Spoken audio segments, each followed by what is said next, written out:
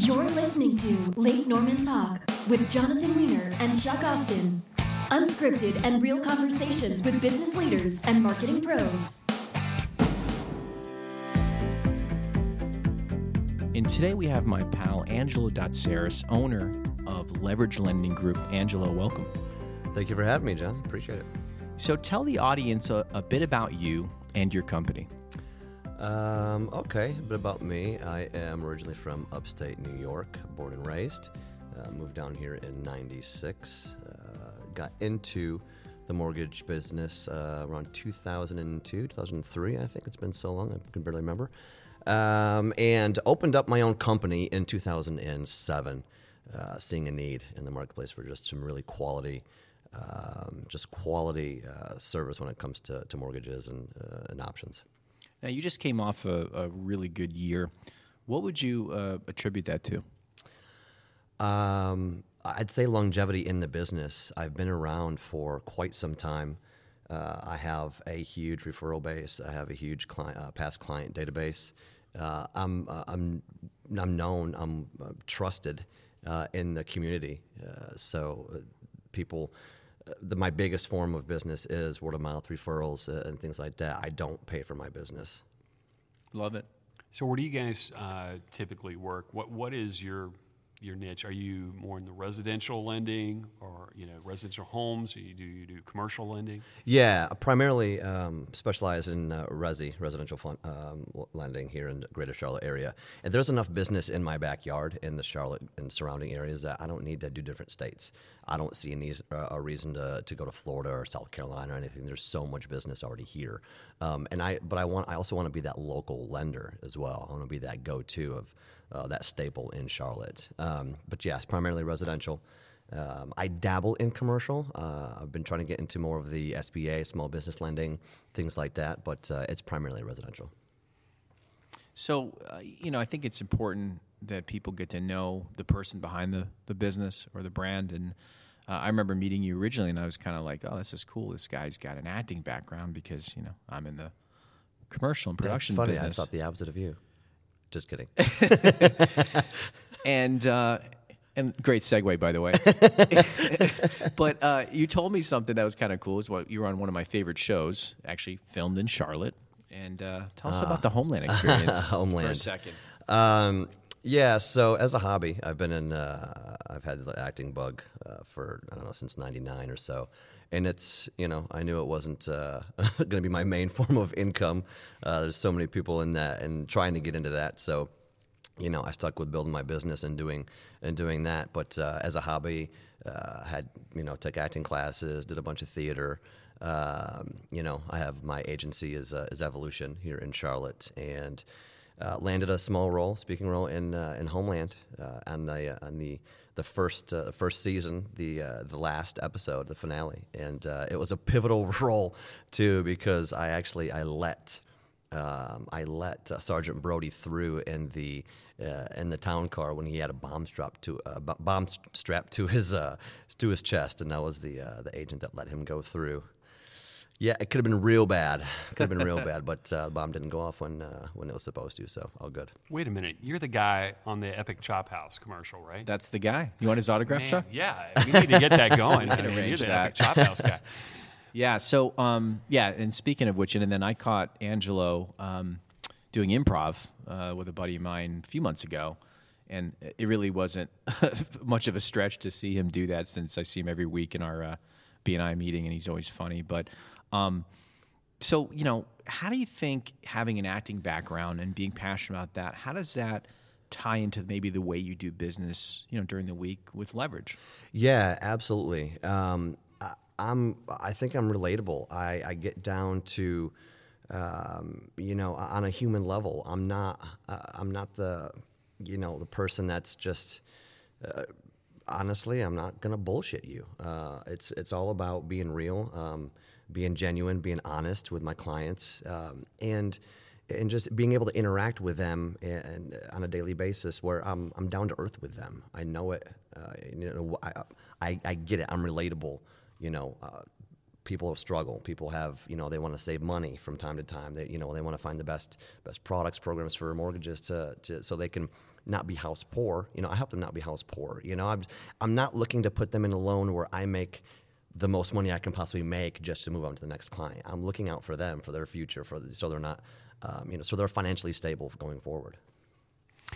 So now with the new we went through this after 2007. We went through this point where a lot of the alternative lending products implosion of the mortgage the industry. implosion. A lot of the alternative lending products that we saw, a lot of these ARMs and things like that, they went away or they became very restrictive.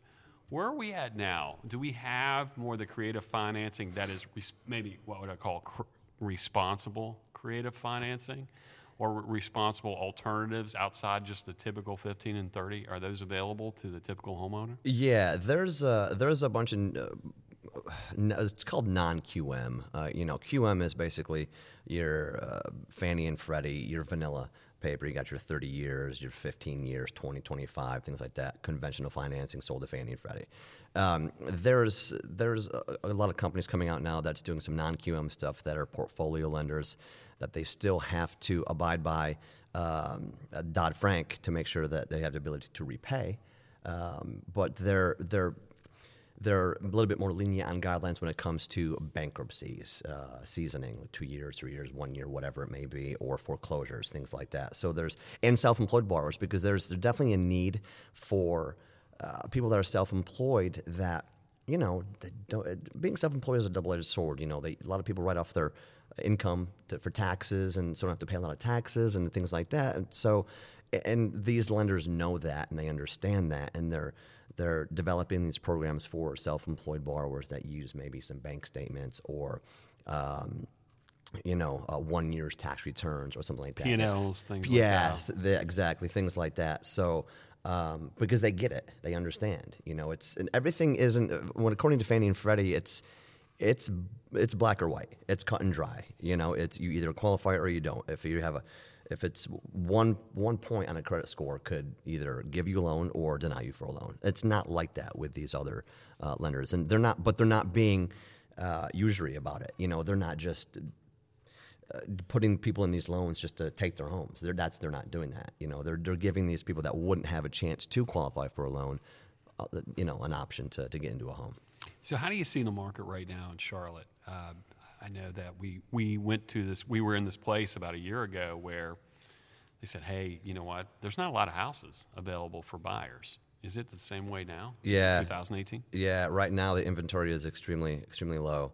I'm seeing many of the pre-qualifications that I have out on bars right now. If they get to a house or if they try to schedule an appointment for a house, usually it's either sold or it's under contract, or there's multiple offers already on the house. So if you're going to look to buy a house, you better come correct. You better make sure that you have your pre-qualification in place and you're ready when you come to see that house. If you like it, pull the trigger, because it's going to be gone no matter what. Yeah. I mean, you have to be in front of everybody right now. Social media is probably the biggest platform right now that I'm trying to push. Video as well as my next big thing that I'm trying to push. I'm getting ready to do a video series called Mortgage Minute.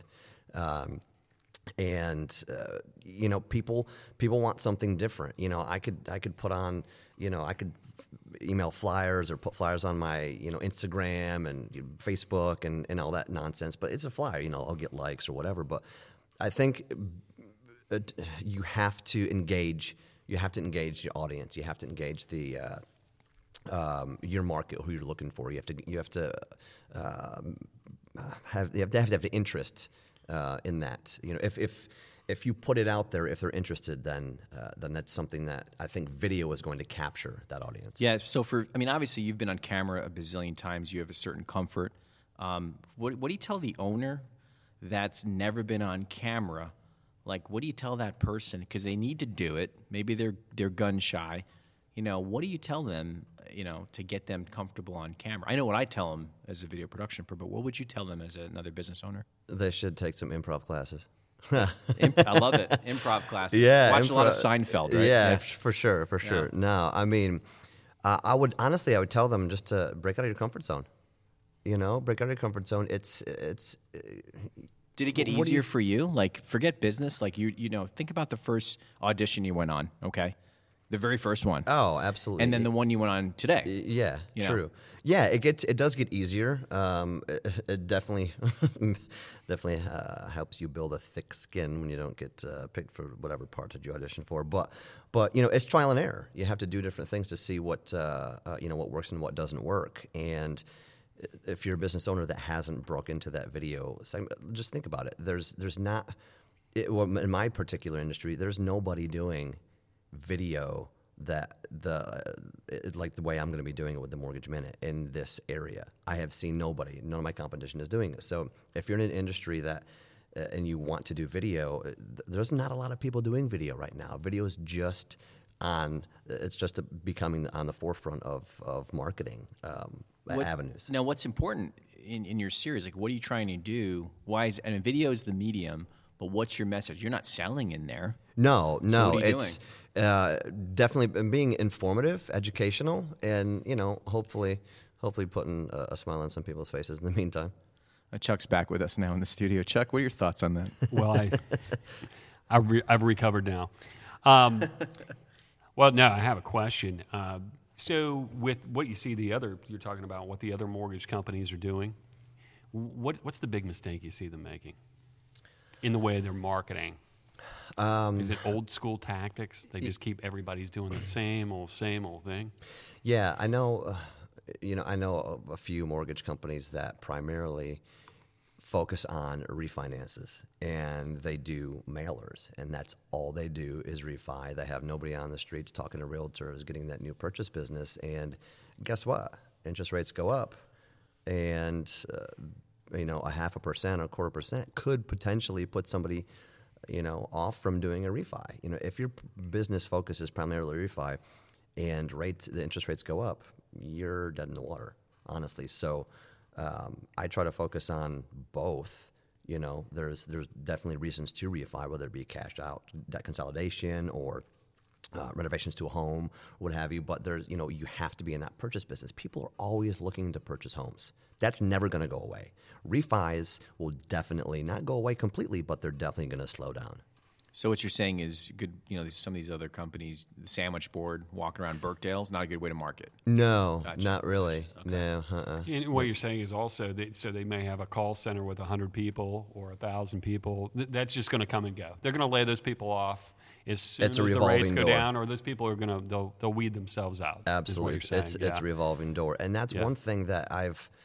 That's not my business model. It never has been. I've never wanted to be a call center. I've never solicited, I've never done mailers and things like that. It's always been word of mouth, referral based, client driven service. And that's I don't believe in that, and I've never wanted my business model to be a call center or a sweatshop. But you're touching on something interesting, because I think when people look at marketing, right, and they say it all the time. We know a lot of people like this. Oh, I don't need new business. It's all referral based, right? I don't need a website. I don't need video. I don't even need a business card. But I think at the end of the day, if you are going to refer somebody, right? Absolutely. Yeah, they trust that referral, but I don't know about you. They're still looking that person up. Oh, and they're going to their website, and if it's not creative, it's not engaging, if there's no video and the other guy has video and it's better, I think that's going to make an impact. What do you guys think?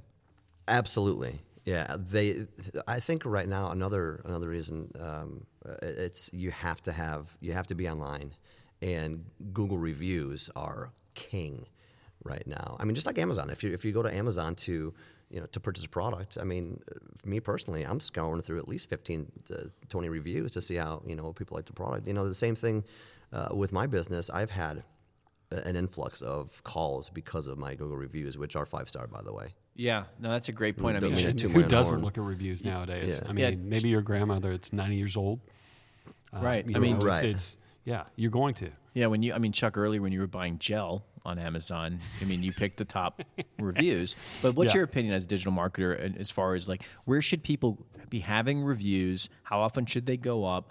is it quantity? Is it quality?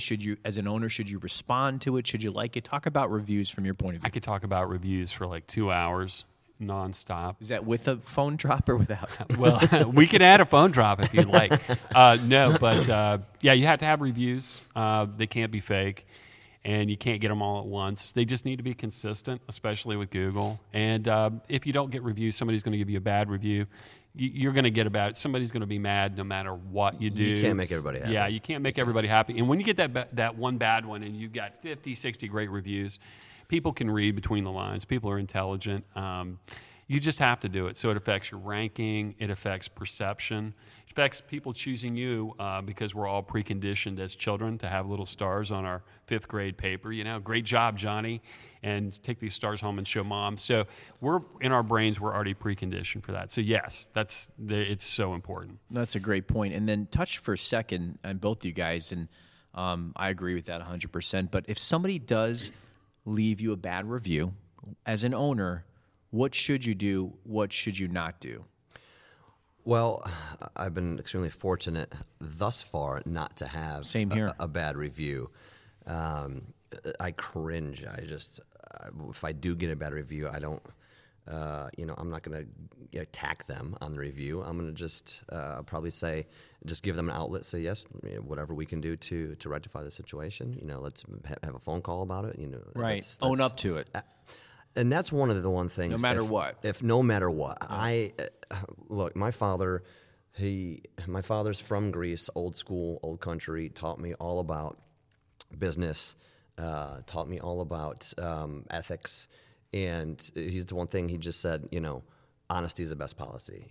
If you own up to something, then and you fix it, then you can turn that bad review into a positive review if you're honest about it. Yeah, and what I find too, when for example, where we shot the commercial with you, Epic. Yeah. Great restaurant, right? I've eaten there many times, bazillion awesome reviews. And show me one restaurant that doesn't have one bad review. Correct. Some customer had a bad experience for whatever reason, made it up. So what happens is not only when the owner deals with it, and he did, and I know the owner, and he took ownership, but all the other customers, positive reviews come right after that as loyalty to that business, saying, I don't know what that person's talking about. I eat here 3 times a week. It increases the amount of positive reviews. And then people, like Chuck said, read between the lines. They know that this one person woke up on the wrong side of the bed that day, and that was their outlet to release. Chuck? Well, I think addressing reviews, you have to address it, and you have to address it in a timely manner. Now, certain situations may deem the strategy to change, but you definitely have to address it. You have to address their concerns. Say, I'm sorry that you felt this way, or that happened to you, and I want to get right on this now. I want to address your concern, and how can we help you out? And I am the owner, and please give me a call right now, because when other people see that, they're like, wow, the owner's jumping on here. It's not, little Jimmy over here that just started with us 3 weeks ago. He just graduated from high school, and we're putting him on the computer. You're the owner, and you're taking ownership of this. People see that. They like that, to feel that response. And typically what it is the person on the other end will never respond to you because they are so small-minded. And this is the majority of the time I see this, so tell me if I'm wrong. But they're so small-minded. This is the only way they know how to communicate, and they want to be heard. They feel like they've been wronged, and so what you have to do is tell them, hey, I hear you, and I want to help you. Many times you can get them to remove that and just get on that personal phone call. You don't want to have this back and forth exchange. You don't want to be in a defensive mode. Once you start getting defensive, you want to get on their side and say, hey, I want to help you. Absolutely. Right. Yeah, and it sounds like a lot of times that person that's leaving that is the kid that wasn't picked for, for kickball in gym class. And I get you totally. Got a lot of good review stories. Yeah, I bet. I never got picked for gym class. Yeah, right. I do have a question for you. So, online, I won't even mention, we'll use fake names like, superrocketmortgage.com/awesome and elevator mortgage and all these other things that you see. What's the deal? Hang on a second. I'm buying those as you speak. Oh, okay. Get your app out. So, what's up with all that? And, why should people maybe think, hey, this might be easy, but why would I want to go to someone local and trusted? In saying that, have a pretty good idea of who you're talking about. Right. That's your other domain, right? Their missiles go to space, right? Right. That's right. You know, it's not a gimmick. It is they do make the application process easier. And right now it's all about convenience. People would much rather do an application online or on their phone versus picking up the phone and calling, or you know, like a face-to-face. They want convenience. They want to be able to do it from their bed, their bedroom, whatever the case may be. And they make it seem like they're the only ones that do it. But honestly, I can do the same thing. And that's another big thing about my company as well, is I'm constantly researching processes to make, to simplify and streamline my process as well. I have a completely online loan application process. I have an online portal where they can upload all their documents into. Nothing's, you know, you're going to have to talk to somebody at some point, and it's the perception that, you know, they can do it without talking to anybody, but 9 times out of 10, they're going to talk to somebody. They're going to want to pick up that phone and talk to somebody, because nobody's going to close a loan without actually speaking to a loan officer, plain and simple. Right. And you're going to help them deal with those specific situations they may have. Absolutely. You know, we'll help. You know, they could have a very interesting scenario when it comes to employment, you know, versus when they go from 1099 to W-2 or vice versa. So it's, you know, they're going to have to talk to somebody that's knowledgeable enough to be able to scour the guidelines and to figure out exactly where to place them in the loan to get closed. And I did get a sneak peek at episode 1 of Mortgage Minute, and as far as bringing your down payment to the closing, definitely leave the Bitcoin at home, correct? Yeah, Bitcoin. Like I said, if you still have it, if it's you haven't lost all of it or has been stolen through the blockchain, yeah, go ahead and keep it. Keep it where it's at. I can't use it. Angelo, thanks so much for coming in today. Best way for somebody to reach you? Best ways for somebody to reach me is you can go to our website at lendwithleverage.com. cotmortgageguy.com, and of course all the social media outlets, Instagram, Twitter, Facebook, email, all that good stuff. And you know, sometimes you can even contact my girlfriend, but I'm not going to give that to you.